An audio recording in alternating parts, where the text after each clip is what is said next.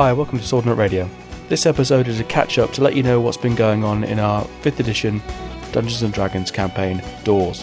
Life has been a bit chaotic recently, and we haven't been recording the main sessions. There's a lot of reasons for that, but unfortunately that's going to continue. Some will get recorded, some won't, but we'll try and do episodes like this to catch you up so at least you know the story, and we'll talk about interesting things that happen mechanics-wise so that you can bring that to your game.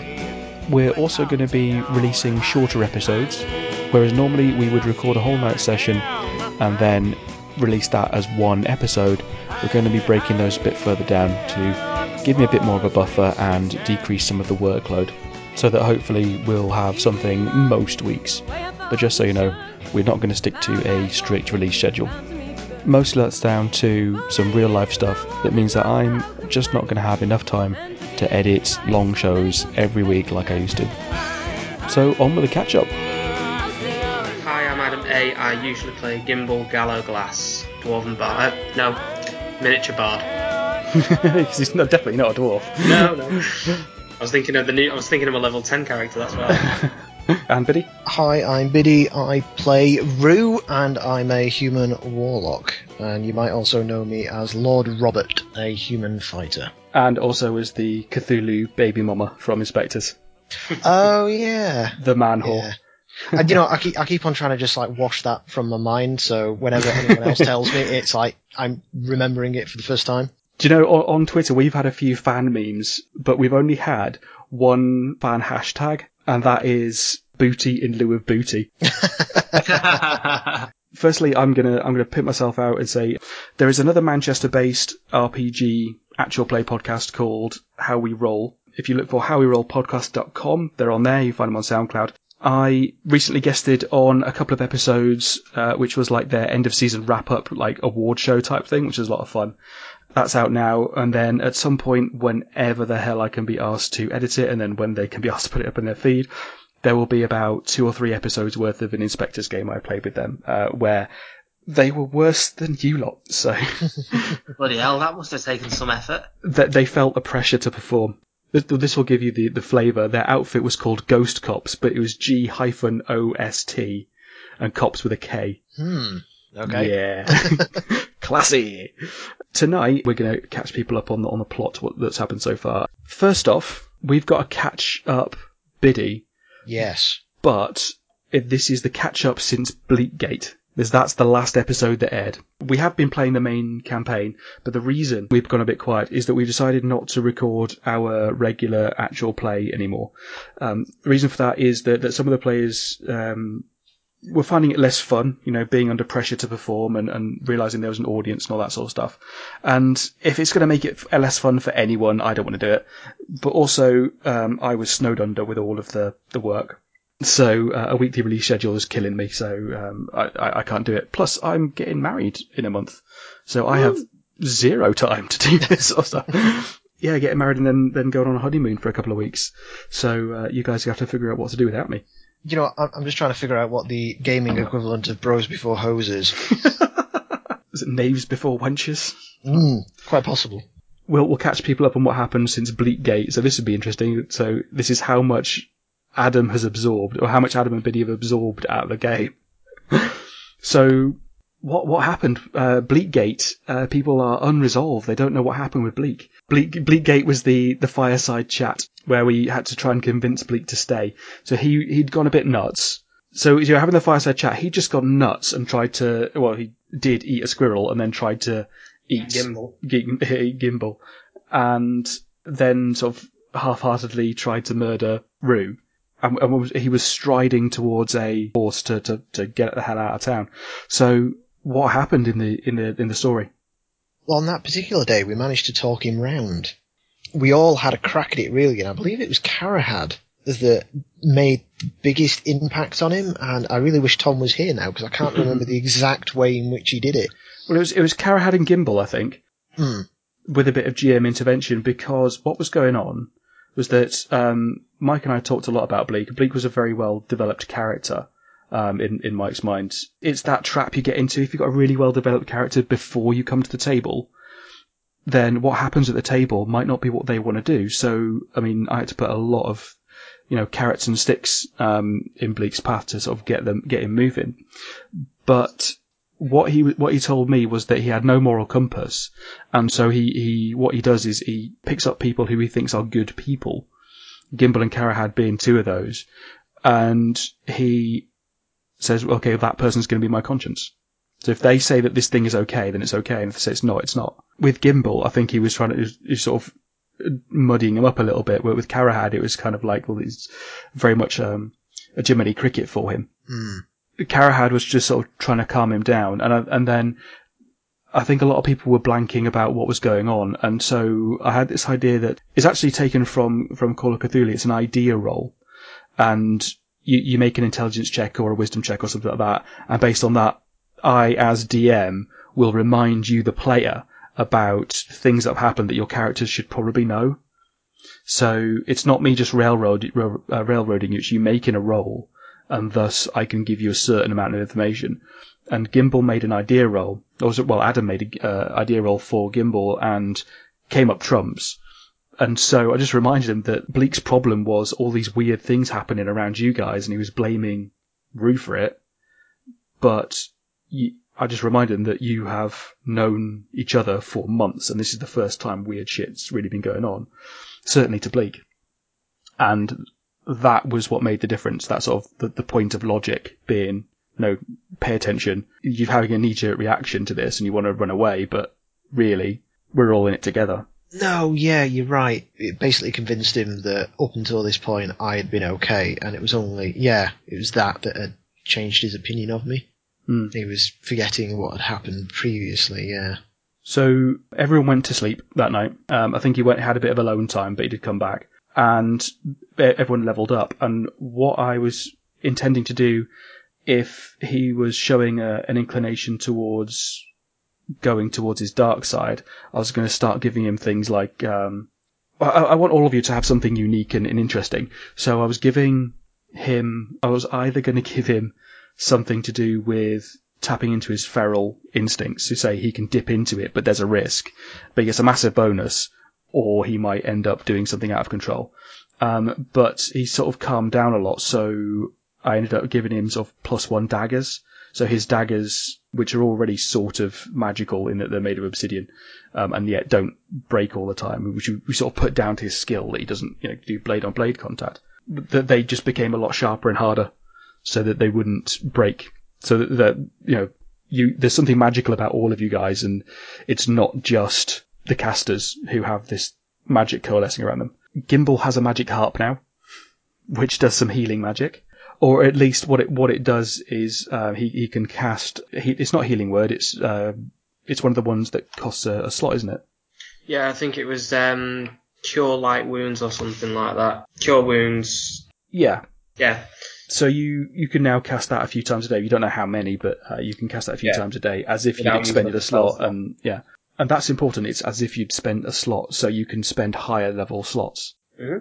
The harp is something that Gimbal goes to all the time. So I thought I'd reward that role playing with some stuff coming out of it.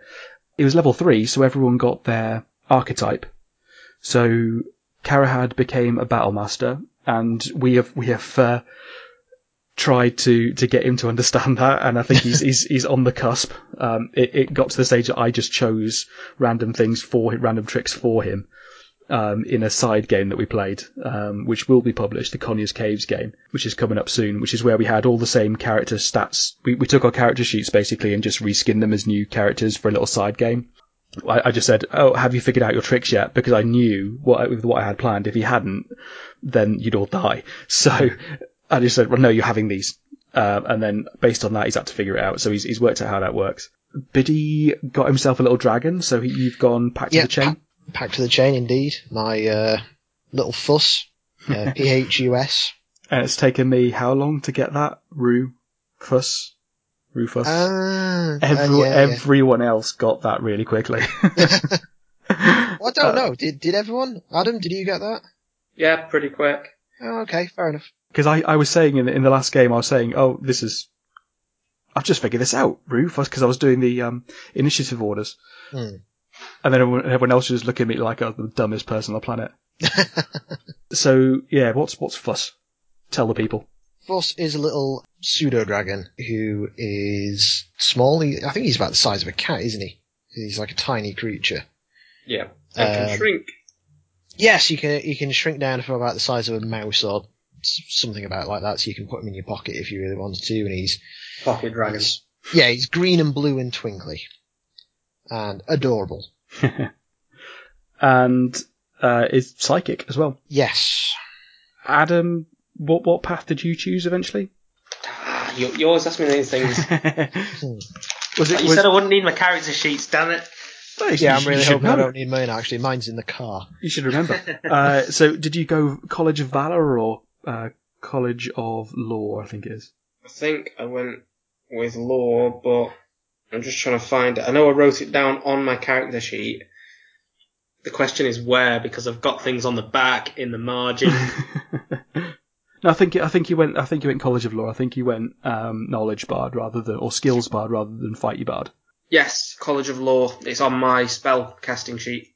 Bleak went for Assassin, which he was always going to do. I think that was fairly obvious from the start.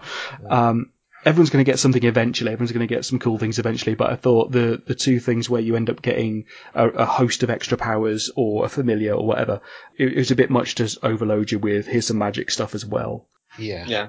So after Bleakgate, after he's calmed down, I think everyone talked to him and said, "No, you got to get with the program." Yeah, I think I remember in the conversation, Karahad was basically trying to be his mood regulator. He was trying to calm him down. Yeah. And Gimbal was very much acting like the voice of reason, because I was, like you said, Gimbal rolled for, like, the history thing. Gimbal was very much like, remember that we've been together for ages, this has only happened recently. You're focusing on Rue because you don't get on with him, sort of thing. Yeah. And, like, his character obviously had to accept the truth of that, even though he wasn't happy with it, and even though he was a bit, like, on edge because of, like, his experience of, like, nearly eating me. Yeah, I really don't think Rue was helping the situation much anyway, because Rue was pretty much ready to blow his kneecaps off if that was what was required to make sure he didn't leave. Yeah, that probably didn't help with the fact that Rue was like, I have to look after you and I have to follow you and keep you alive. That doesn't mean that you have to be able to walk. Yeah, yeah. Yeah. It was non-specific in your condition, yeah. Yeah. So, I mean, considering that Bleak seems a bit paranoid, saying that he's got these great spooky voices in the sky telling Rue to follow him everywhere is probably not a good idea. Yeah. The other thing from that evening was the Black Pebble. So yeah, Rue was trying to cast an Eldritch Blast and had it readied, and so the way you've flavoured it is it's purple, but you were holding onto that pebble at the time, and so it came out with black. Okay. Then you went to sleep, everyone sort of leveled up, as it were, and then people had some weird dreams. And the weird dream that Rue had, he was in like a marsh or something. He was kind of very quickly pulled out of that by his patron and given some protection. And the next morning, Fuss is there. This little dragon is on his chest kind of thing. So there was a bit of a, oh my god, what's that going on? Especially with Bleak being like, no, fine, okay, look, we had this discussion last night, weird things happen, let's move past it. Because he kind of wanted to kill Fuss as soon as it appeared, thinking, it's a scaly thing, we've been fighting scaly things. But one of the interesting things is that for the first 24 hours, I was role-playing Fuss. Yeah. Now, how Fuss communicates to you is up to you now. It's completely up to you whether it's shapes and emotions and stuff like an animal would, or whether it's words, or his level of intelligence. That's up to you. But as I was doing it, he was speaking in sort of broken sentences. It's how I imagine my cat would speak. And one of the things he said is keep the half-orc away, and none of you knew what one of those was. Yeah, because I actually directly asked Bleak, what the hell? This thing's telling me you're half-orc, what the hell is that? And he went very pale at that, didn't he? Yeah, well, he didn't have a clue either, but it was just like, someone knows something. But it calmed down, and everyone, got hitched up and got moving. You got up, broke camp, and made your way through the landscape. And I'm just going to tell you now, I've been giving you some important hints about the landscape, so I'm going to drop them now, is that it's all crinkly, crusty stone underfoot. And I've said pumice a couple of times. This is all kind of scratchy, tinkly stone underfoot. And you came up to the Great Big Dyke. Now, those people who've listened to the Fate games that you guys played should recognise that. So there's this huge dike, bank and ditch, and there's a few breaks in it and some places where it's been crossed over. It seems fairly whole, and you guys were there. You saw like the aftermath of the crossing. Some planks left where maybe some of the carts got a bit stuck. And one of the things that Rue can do now with his pact invocations is he can cast Detect Magic at will, which is an immensely brilliant thing. I think there's so many damn hints. Just get it done. Yeah. Because I don't think you can play this game without it. Just generally D&D, you need Detect Magic. So the dike itself was just awash with magical power, something to do with protection, abjuration magic. And it extended underneath and around it and all sorts of stuff. So, and through the air where it no longer existed physically, where the bank had eroded or been taken down. So you came up on there and you walk along there, and one of the things as well was that on the Kotev, or the Kotevari side of the dike, there were these random boulders, like glacial randoms, but these sort of big, dark basalt rocks. Literally randomly, one could be like half a mile away, another one like 500 meters away, or whatever it's going to be. So you had a look at some of those, and they were just randomly shaped bits of rock. And you walked down this bank with Fuss as your guide up in the air, after sort of figuring out that it's hard to walk and look through the eyes of a dragon while he's flying at the same time. Yeah. So you sort of tied yourself to someone on a horse. Yeah. We found nothing interesting about the stones on the Kotev side, but as we were going down the bank, we came across basically a big chunk of ice. Turned out to be a person encased in ice, which we tried to sort of melt and hack free, and instead ended up breaking in half. Yeah. Sorry, I was just going to say one of the important things about the ice was the way in which it had formed. In that on the front of him, it was quite thin. But then at the back of him, there were essentially icicles coming off horizontally. So almost like the icicles had formed in like a gale instead of coming down. So it was obviously something had blasted him with ice, maybe. But I mean, out of character, I mean, that's what I assume had happened to him. But in character, I think it was just such a bizarre thing. I don't think Rue knew what to make of it. But defrosting him didn't go particularly well. Well, some of you tried to set a fire, which I thought was kind of the way to go. And then Bleak was also trying to chip him out of there, which was also a pretty sensible thing to do. Chip him from the back where it was thickest. But he specifically said that, Mike specifically said that Bleak was kind of like losing patience and was hitting things a bit harder. So, he was going for it. And I just had him roll a few things to see how it went. He broke it. Yeah. Very much so. Just literally the top half fell off. This is why you can't have nice things. Yeah, it was pretty much at that point, because all the way up until this point we were like, well, maybe he's alive in there. Perhaps we can get him out and ask him some questions. It was like, oh, no, he's dead.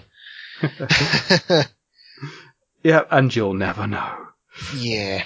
But either of those, may have worked, may not have worked. It's some good little problem-solving stuff going there. But one of the things that came out was that you used the opportunity to have a rest, and you sort of passed around this black pebble. I mean, what did you think of that? What went on, and what did you think about it? Well, none of us at that point had even guessed what the pebble was and what its relation was to the story, which we'll obviously be getting into a bit later on in this discussion. But yeah, so it was showing us images of swampland and specifically saying to us, I can give you power. And it was like tempting us, essentially. Now, in my case, Fuss actually started like hitting it with his head and trying to get it out of my hand, and started, projecting this danger, stay away from this is not safe thing. So I kind of pretty much stopped it quite away. And I believe Karahad responded really well to it in the sense of he wasn't like tempted by it. Its effects didn't really bother him. Mm-hmm. It was more Bleak and Gimbal that were being affected to it. How did it affect you? Gimbal was curious, obviously, in his experiences with Bleak to this point, starting to get to the point where he's naturally starting to get suspicious of anything he doesn't know or, hasn't seen before. So this new thing speaking, like a rock speaking in his head, he was curious to know more, but wasn't ready to basically take that step to find out what it was referring to at this point. Sorry, I was just going to say that's quite a big character development for you, because I mean, when you first started off, you were. I mean, if a giant dragon had arrived in the middle of the square, your first reaction probably would have been, "Oh, perhaps we can be friends." Yes, pretty much. So this is one of the things with Gimbal. Like I said, he started out very happy-go-lucky, very naive, but I didn't know how it was going to go at first. It was just because obviously with Mike's character Bleak, his attitude, his reactions, and the things that he did, they were starting to effectively wear on Gimbal and sort of like jade his view of the world. Like, obviously not everybody is a friendly, happy, nice and get along kind of person like I am. Mm. We're seeing a good arc from Gimbal at the moment. You know, he's very quickly kind of being exposed to danger, and people who are effective in danger as well. I mean, Bleak is very effective when there's danger around, but he is not a hero. Whereas I think Gimbal's in the sense of, you know, everyone who does good things should be heroes and nice and all that sort of stuff and friendly. So it's you know, he's getting around that idea. But also I think in terms of the Pebble, one of the things that happened during that incident was that Rue's patron actually directly stepped in, I think for the very first time, while he was conscious, and just said, "No, you're mine. Put that down." yes, he did, didn't he? Or she did, or it did. Yeah. Yeah. You know, had a bit of a rest, had a bit of a discussion, and toddled off, having killed this guy. But you figured out who it was, didn't you? Who the icicle was? Yeah, we figured out it was Taft Tanner, the Tanner's boy that had been on the list of people taken from. Sorry, Adam, we've lost you there. Hello. Yeah. Hello. Okay. We've lost Adam. So yeah, it was Paf Tanner, who was one of the characters you guys had generated in the Fate game but hadn't played. Mm-hmm. So yeah, you managed to identify him by his smell and that sort of stuff. So you guys decided to toddle on to wherever the trail would take you. Yes. Which took you off of the King's Dyke, into Kotev proper, and on the main sort of trade road. So you guys toddled off towards the nearest town you could find, and you still don't know what it's called. No, we don't. You've not asked. And gone to the nearest tavern, which is the Broken Axle Tavern. So you went in and... Well, that was Rue, Bleak, and Carahad at that point, because Gimbal had gone off to do a bit of shopping, I believe. He had indeed, yeah. He toddled off and decided that he would try and get some bits and pieces for metalworking, because he's been whittling away and probably hasn't had much success on it. So now he wants to go and get some things for making metal things. We still haven't come clean on his race, have we? And we're not going to. So, fair enough. So he's going to get some little metalworking supplies, and he managed to do that.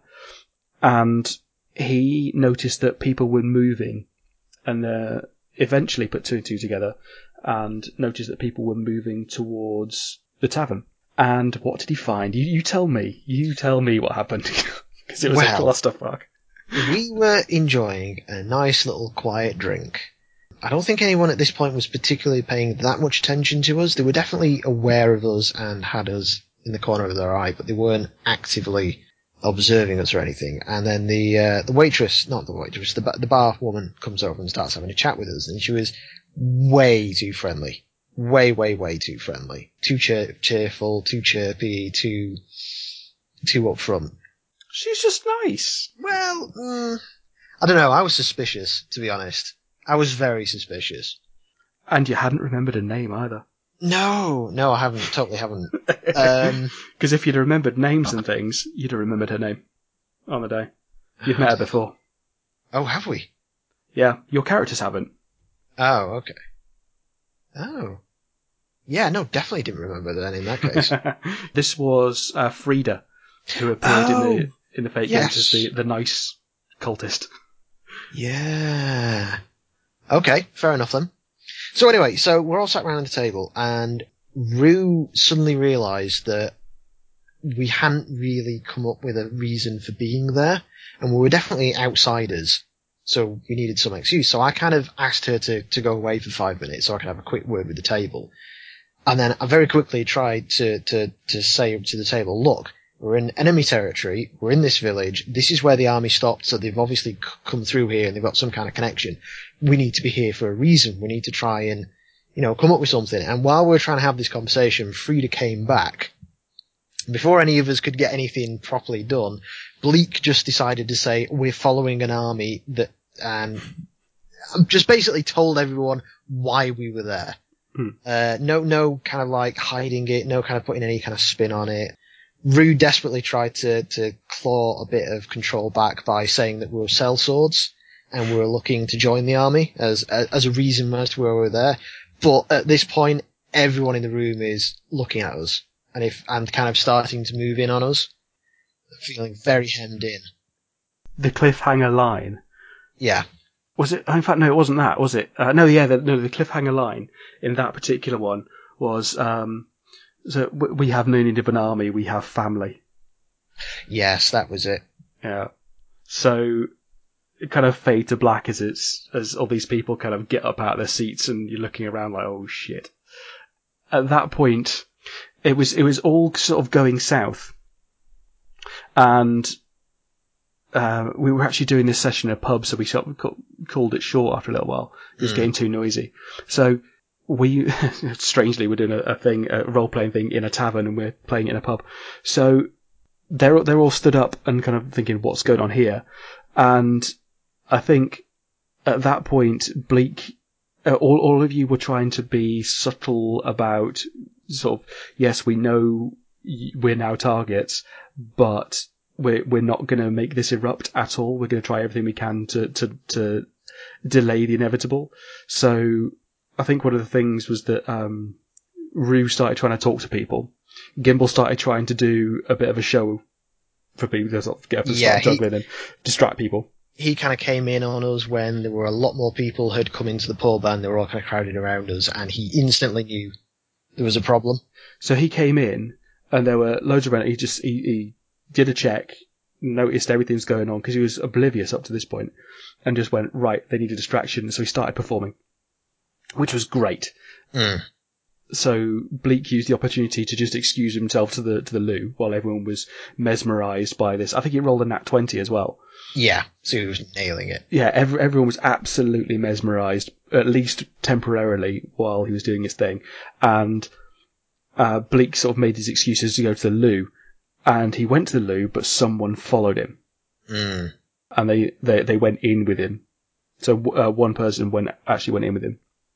Yeah, and Bleak being Bleak, instead of just, getting on with it and going, well, this hasn't worked, decided to pull a knife on this guy. And just, try and get information out for him. And it just wasn't happening, because this guy was, just being all, sorry friend, and, well, I can't really tell you anything, but despite the fact he's got a knife to his throat, he was a bit too calm and placid about the entire thing. A lot of that was Bleak was failing rolls. Well, yeah, badly. That too. And he did get some out of him. Like he did all the stealth checks, all right, so no one knew what was going on in there. But he wasn't intimidating this guy at all. So what I played that was that he was he didn't really know a lot at all. He wasn't a well-informed person, but he was genuinely at peace. It's that sort of cult kind of thing where he knows everything's going to be okay because someone's looking after him. He was just trying to be all nicey because he believes, and also there was no leadership around, so he's not going to act on his own initiative and do something stupid. It was kind of a bad night, actually, for that, because despite Gimbal's epic role with the entertaining people on the table, pretty much everyone else after that point was rolling badly. So, I mean, Rue was busy trying to kind of, get the crowd enthused with it by, starting clapping. It was a minor illusion he did to try and make it sound as if someone was clapping to get everyone else doing it, and it just bombed. Everyone's looking around going, who's clapping? Yeah. Everything we're trying with just really wasn't working, and just trying to keep it calm, because we knew we were in a room with 20 odd people. There was only 4 of us, and we were going to get our asses handed to us probably. And there's more people coming in all the time. Yeah. So then, I think the final cliffhanger was that one particular person walked into the room. Yes. A big blue lizard guy, basically, who we found out was the Shadow of the Blue. Mm-hmm. So I think it's not a surprise to anyone that it's a half dragon. So he walked in, immediately was talking to you guys, and something happened to change what was about to happen. Because in my head, this was going to be a bloodbath. This was going to be, how do you guys get out of here? And I had maps, and I had all sorts of stuff for what would happen if you guys got out. And you decided to do... Well, there were two things happening simultaneously, in that he was in the room talking to us. He was in the room talking to us, and he was also inquiring where our missing member was. And Bleak was being a member, because he decided to try and kill the guy that had followed him into the bathroom. Well, he was very interested in a way out, and Mike was asking me very specific questions about how the loo here was built. And it's on the ground floor, so there was a shit pit underneath it. And I think he was asking for an escape route because, as an archaeologist, I know how medieval toilets are built. And he was counting on that, so thinking, well, it's not going to be plumbing, he's going to know there's going to be a route out or something.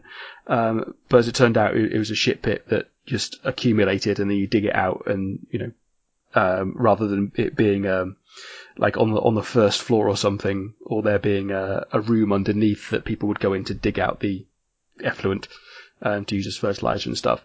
So he sort of looked in and found that there was stuff in there. But yeah, you tell the people, because I don't want to do it. So yeah, he pretty much, I can't remember quite what he did. Did he punch him or knock him out or something, and then try to stuff him head first down the toilet, the privy, the shit pit, whatever the hell you want to call it, and got him stuck.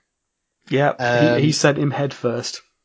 And I believe there was bubbling, gurgly noises from the depth of this pit, and lots of twitching and shaking, and then a very still body. And meanwhile, every single one of his mates who was stood outside trying to break this door down, and no one rolling more than a 5 to break this damn door down. And I was thinking, look, an 8 will do it. An 8 is fine. Like, no, absolutely not. So as this blue lizard guy walks in, things happen very, very quickly. So this is happening concurrent with this blue lizard guy walking in. Yeah. And he basically doesn't break stride, and Rue had sent Fuss to hide across the other side of the room, which he'd managed to do. He was specifically, I'd sent him across the room to try and find a way into this room where Bleak was, so he could find out what was happening with him. To try and figure out, did he need help? Could we get a message to him? And he couldn't find a way in. And as this blue guy strolled across the room, I was trying to send Fuss up over the rafters where he wouldn't be seen, and he just clocked wind of him, and it just completely threw him off his stride. He just went from kind of like, I'm the shit, to, oh, what the fuck's that? And at which point everyone had seen Fuss, and there was no point in hiding him. So I brought him back to me and just had him sat on my shoulders, and it just seemed to completely alter this guy's entire attitude. Absolutely. And that to me changed how that whole scenario is going to play out. Suddenly, you're not just these guys, you're not just the Scooby Gang who need eliminating. Something is going on with you, and you need to know what it is, and can it be turned to his advantage? Because, I mean, you guys at that point didn't know anything about the structure of this group, this cult. Even while you were doing the fake games and seeing the inside of it, then you were only seeing a certain strata. You were seeing the shadow of the white. And you may have heard the shadow of the black as well. I think you put two and two together and decided that was the guy you'd killed. So then this shadow of the blue turns up and like, oh, right, okay, fair enough. But they're all talking about being equal, and they're all talking about family. And yeah, I was going to say, we didn't actually put two and two together with the shadow of the black until the shadow of the blue brought out his own pebble, and we were like, holy fuck, we've killed one of these guys already, and we didn't even realise it. So that's jumping the gun a little bit. So you guys decided to sit down, and for this I had a bit of lead time, so I decided we were going to try a social combat thing out. And I've seen a lot of people play a lot of different things with formal social combat rules. Fate was a guide for me. Also, Burning Wheel was a bit of a guide for me. I'm thinking specifically about some stuff that the Rusat Gamers did, where they have a battle of wits. So not just one role versus another, and it decides things. If you want to change something about someone, or indeed another player, and change their core beliefs to try and get them to go along with you, then it's a battle of wits or a duel of wits, and there are specific rules for it. So I was trying to kind of crowbar that in, again with the idea of like social hit points, maybe. Because I think that if you can kill an NPC, or an NPC can kill you, why can't they change your mind? And I tweeted about that, and Chris Perkins, the legendary Chris Perkins, actually did respond and said, well, as far as he's concerned, that player choice is king, and the players have control over their characters, and that is it. I mean, there is a certain wisdom to that, but I was thinking, right, if we all buy into this and say, let's have a social combat, but the idea is, if someone else wins a social combat, your character is convinced. You're on board. You know what I mean? Or you can do what you want with it, but you're going along with what is happening. You've lost that social combat. You know, it's not even going to be a sense of, oh, I've lost the social combat, right, daggers out. It's, no, you're on board. You don't want to fight because this is your outcome and you're happy with it. We tried that, and that was interesting. The good outcome was that instead of everyone making checks, all the time, it was one person was making the point in the argument, and you sort of had to decide who that person was at any given time. And the other two in the room were helping. The other three were helping or hindering. So they would roll their checks as to whether they would give you advantage or give you a +2. And they could figure out what they were doing, and they had their choice of what they were doing. Sometimes what they wanted to do, because they all had to state your intention, what they were doing would hinder what you were doing if your goals were at odds. And I think that worked out all right. But I think we used it in the wrong context. We should really use it in a sense where characters are arguing. Like Bleakgate. We should have used that sort of thing then. Because I've got to admit, like I said, I think it's got a lot of potential as a game mechanic, but I kind of felt like I got a bit boned, because that was in an absolutely rare situation, and I think it must just solely because I wasn't using my own dice. I was rolling really well that night, and I managed to get through that entire thing without losing a single social hit point. Yeah, but then your character is a charisma-based character, and it is very socially orientated the way you built him. So I was doing incredibly well in that respect, but yeah, I still kind of felt like I lost the social discussion battle. Yeah, because most people's stated goals were they wanted to get out, and not just get out in a firefight, but be allowed to leave. So that was the thing they had to agree on. You wanted to get out and to have information. Gimbal just wanted to get out. Bleak just wanted information. He wasn't really concerned about getting out. So you all had different DCs to hit, and that was my reasoning, based on what it was Zinath, the Shadow of the Blue, called Zinath, what his goals were and how difficult it would be to convince him of those. So you all had different DCs to hit. What happened was something a little bit unexpected, in that when we set those things up, it's almost a binary statement. It's either his goals get met or yours do. So either he's going to convince you of something, or you're going to convince him. So one of you is going to win or not. And what ended up happening was that as we kept rolling and as we kept going with these rounds of social combat, you'd make a point and I'd make a point, and we ended up coming to an agreement and sort of coming in and meeting in the centre. Yeah, it's probably at this point it's worth actually saying how the conversation went. He sat us down and basically put the proposition to us that he was one of numerous shadows of colours, and although they were all equal, some were more equal than others, and he wanted to be the most equal. And he essentially wanted to enlist our help in doing that. But it was important that it would be on the down low, because as far as everyone else in that organisation is concerned, everyone is equal no matter what. And it's a secret that there is a hierarchy within the shadows. I think what took us all a little bit by surprise was the fact that despite the fact we were doing this social combat in which we were trying to be convinced by this guy, actually we were all just convinced anyway. We actually all kind of were looking at each other going, well, we don't really have any huge obligation towards the people who have hired us to do the job, which is to get these people back. As part of the conversation, we agreed with him that anyone who wants to return is free to do so, and anyone who doesn't want to isn't going to return no matter what we do anyway. So we kind of felt, wow, we've kind of achieved that, and what was promised to us, alright, it's not bad, but then again, we could be part of some kind of organisation that's taking over the world that potentially has got way more benefits. And as soon as, and Karahad wasn't there to talk sense into, so Tom wasn't there. Well, I did specifically try and at one point say, look, let's at least take his opinion into account. And actually, his sole reward for going on this quest to save these people was to make sure that the Oak family were looked after when they got back. He wasn't wanting any kind of cash reward or anything personal out of it, so that's what he wanted to achieve, and he was going to be achieving that with the agreement we'd made. And for the rest of us, I certainly, Rue's character is all about new things, new experiences and stuff like that, and, getting involved with a cult is, pretty new. So, he was totally up for that.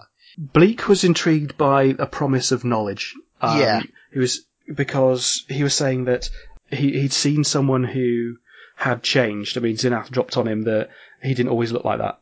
So he once was a normal person, and he changed, and he gained power from it. And he was sort of hinting that he could help Bleak, or that he was, it was something. It was, and actually no, it didn't imply that he could help him. He was just saying, there are some changes and you might gain power. And I think he was more saying, you can change to what I am and you can change power. And you can gain power, sorry.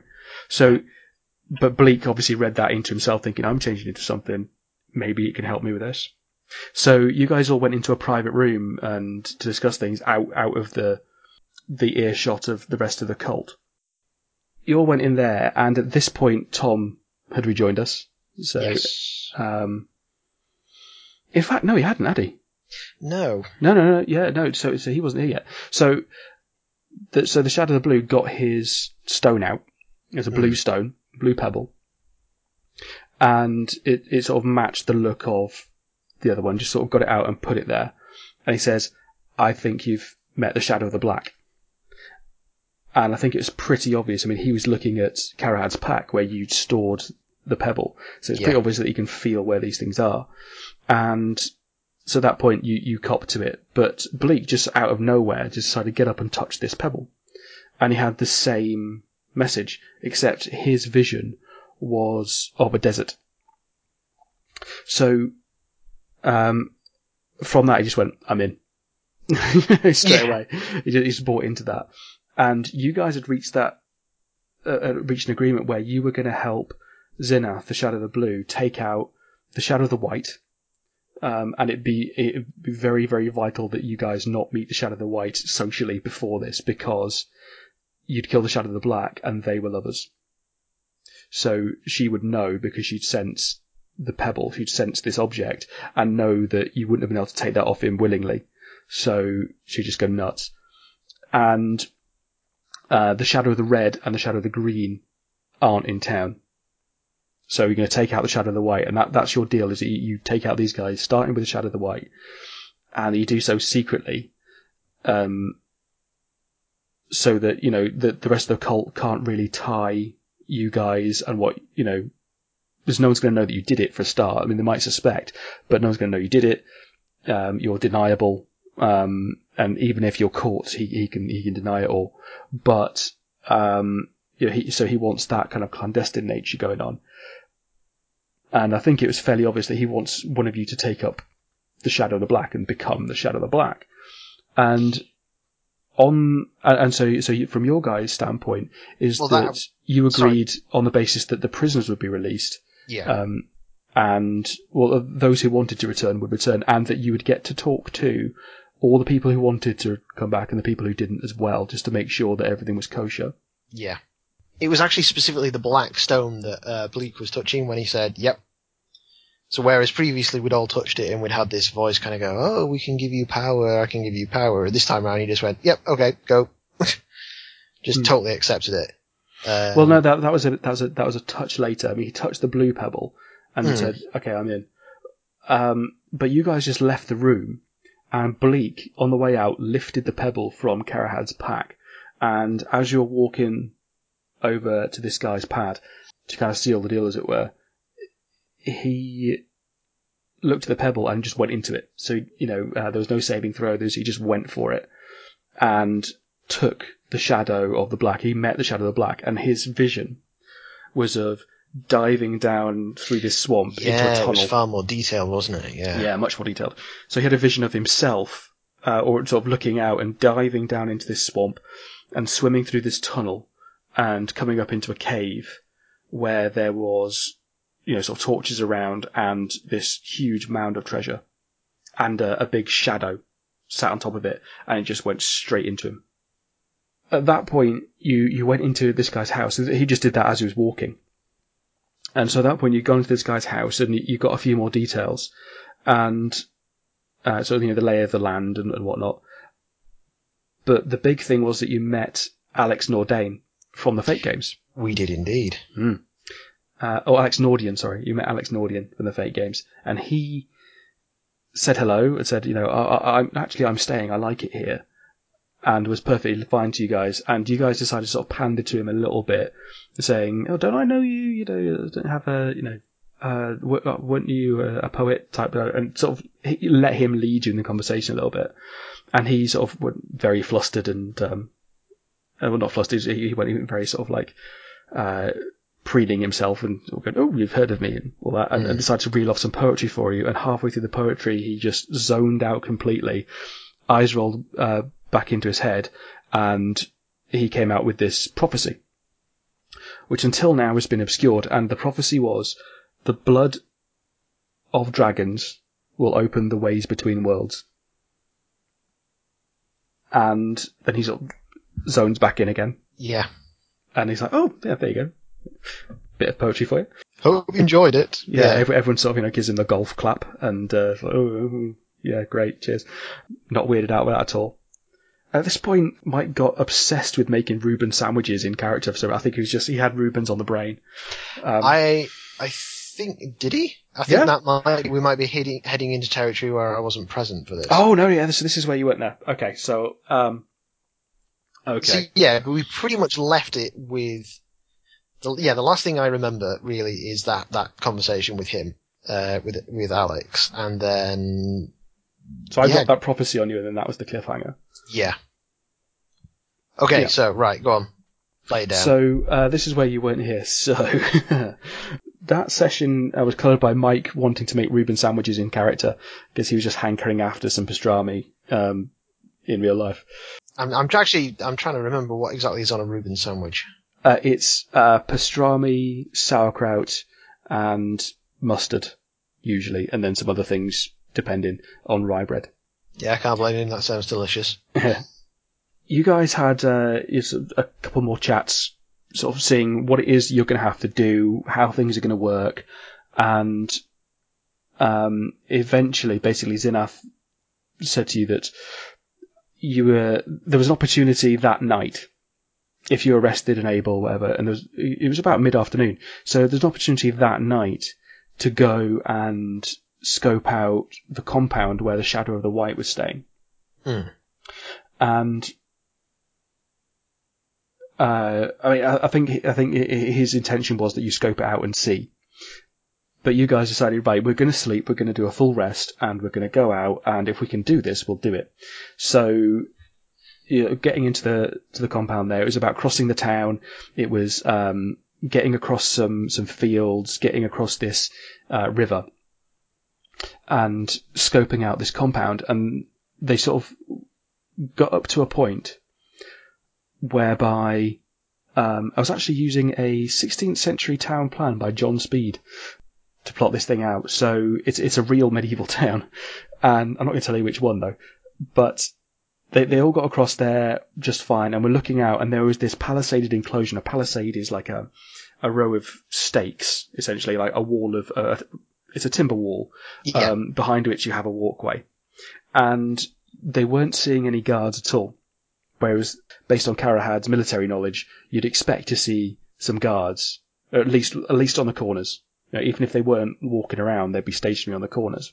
Yeah. And you thought amongst yourselves, well, either they're not there, or we're just not seeing them. And if it's just that we're not seeing them, that makes me nervous. I don't want to storm this place at night if we're not seeing the guards. So you decided to come back, and on the way back, there was one cultist who saw you. Karahad stumbled over a barrel and woke someone up, and just ran. and I think you were seen, but it was like, were you? Don't know. Still don't know.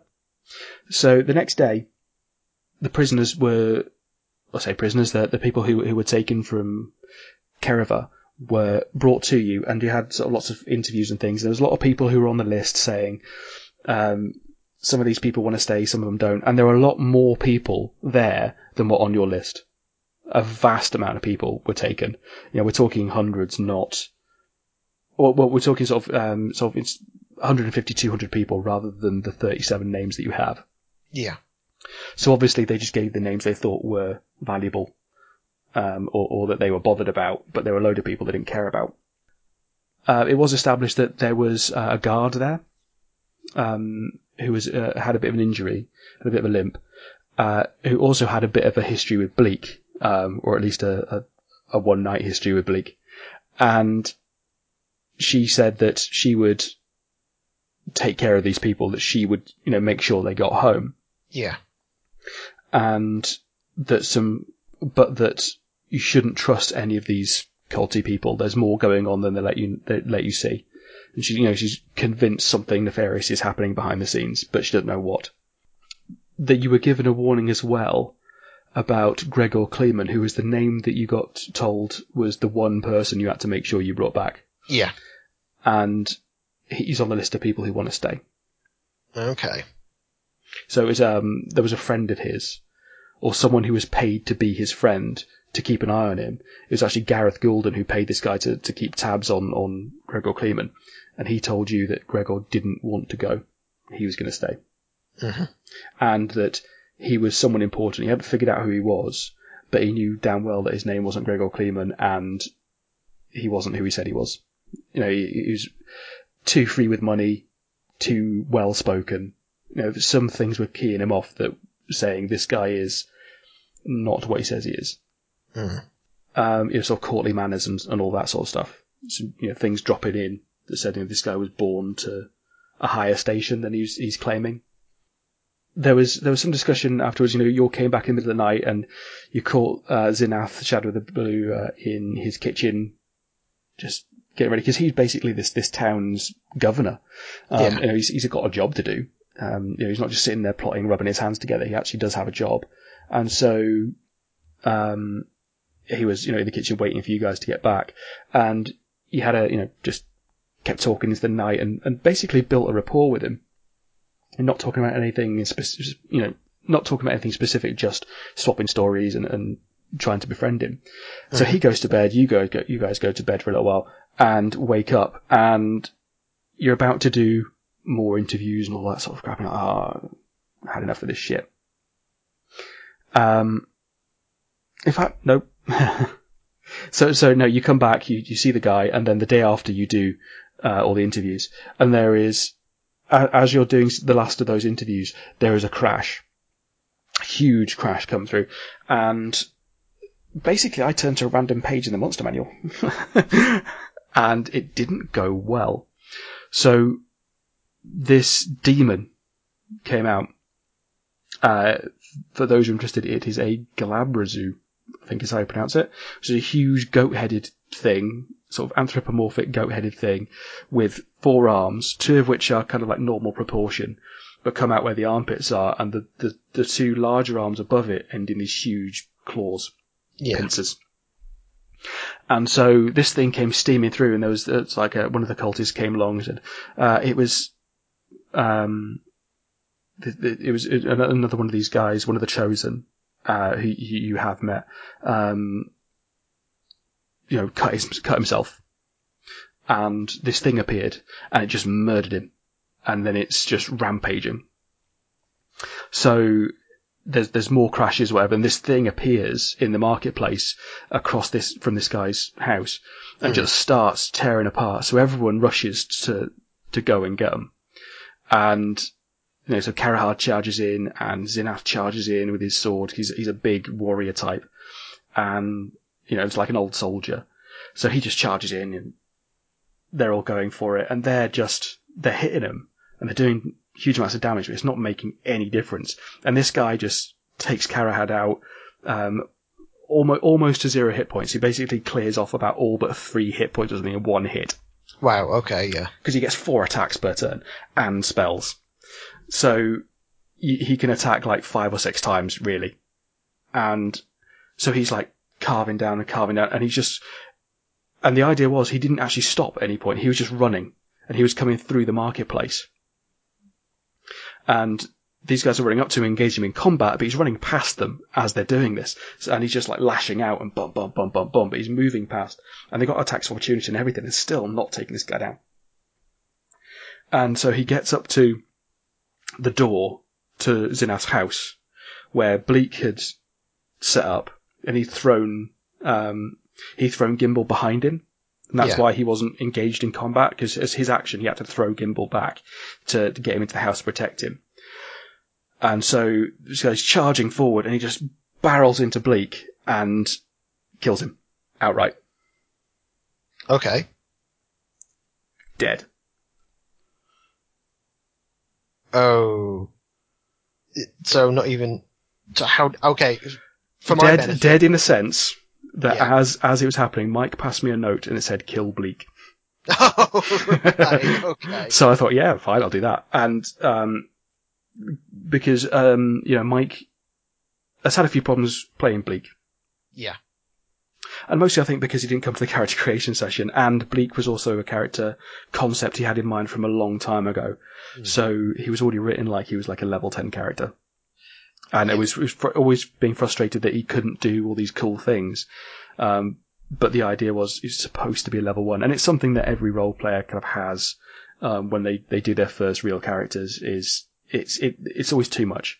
And if you develop a character concept too far, then you can't engage with the story. You can't, and like my directions to you guys were create characters that want to take part in the story. Yeah. So, yeah. And he'd been having problems with him thinking, for a while saying, I'm not sure I like how I'm playing Bleak, and I'm not sure that the character can really go on. And he's looking at other characters and things like that, and I still don't know what he's going to play.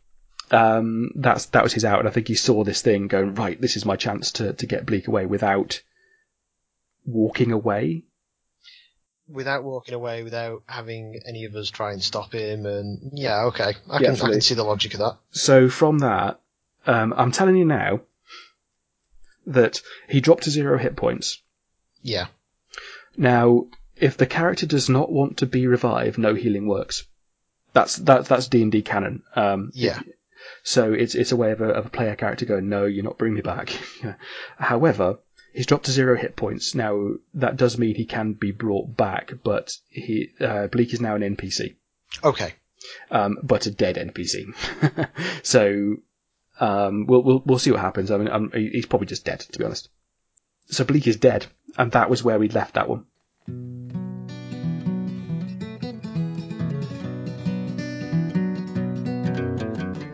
Dungeons & Dragons is owned by Wizards of the Coast. The song was Shards of Glass by Louis Barabbas and the Bedlam Six.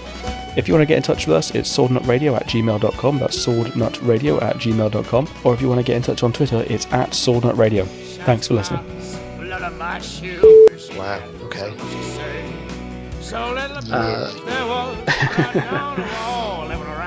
Rue's biggest fear has been realised. Yeah. But well, then not again, quite his biggest fear. His biggest fear is on the horizon, shall we say. Yeah. But I'll tell you right now, I'm not going to stop you being a warlock or take your patron away. So there's going to be some coming to grips with things. So Rue might start growing as a character. Because he hasn't really changed his outlook on things. He hasn't had an arc yet. So he's not started his character journey. So this might be where it starts. Indeed. Yeah, because this is where the pressure comes in. It's like, wander around, kill things? Yeah, I can do that. Oh, I've just failed. Oh dear, what do I do now?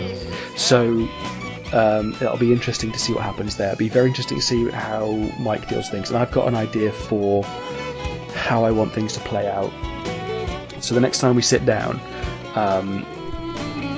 I'm almost certain, because everyone was on board. I think you told Mike as well that your plan was to kill this Shadow the Blue guy and just like have done with this and say, look, we can have everything here. Because that was what Mike said. I don't know if it's true.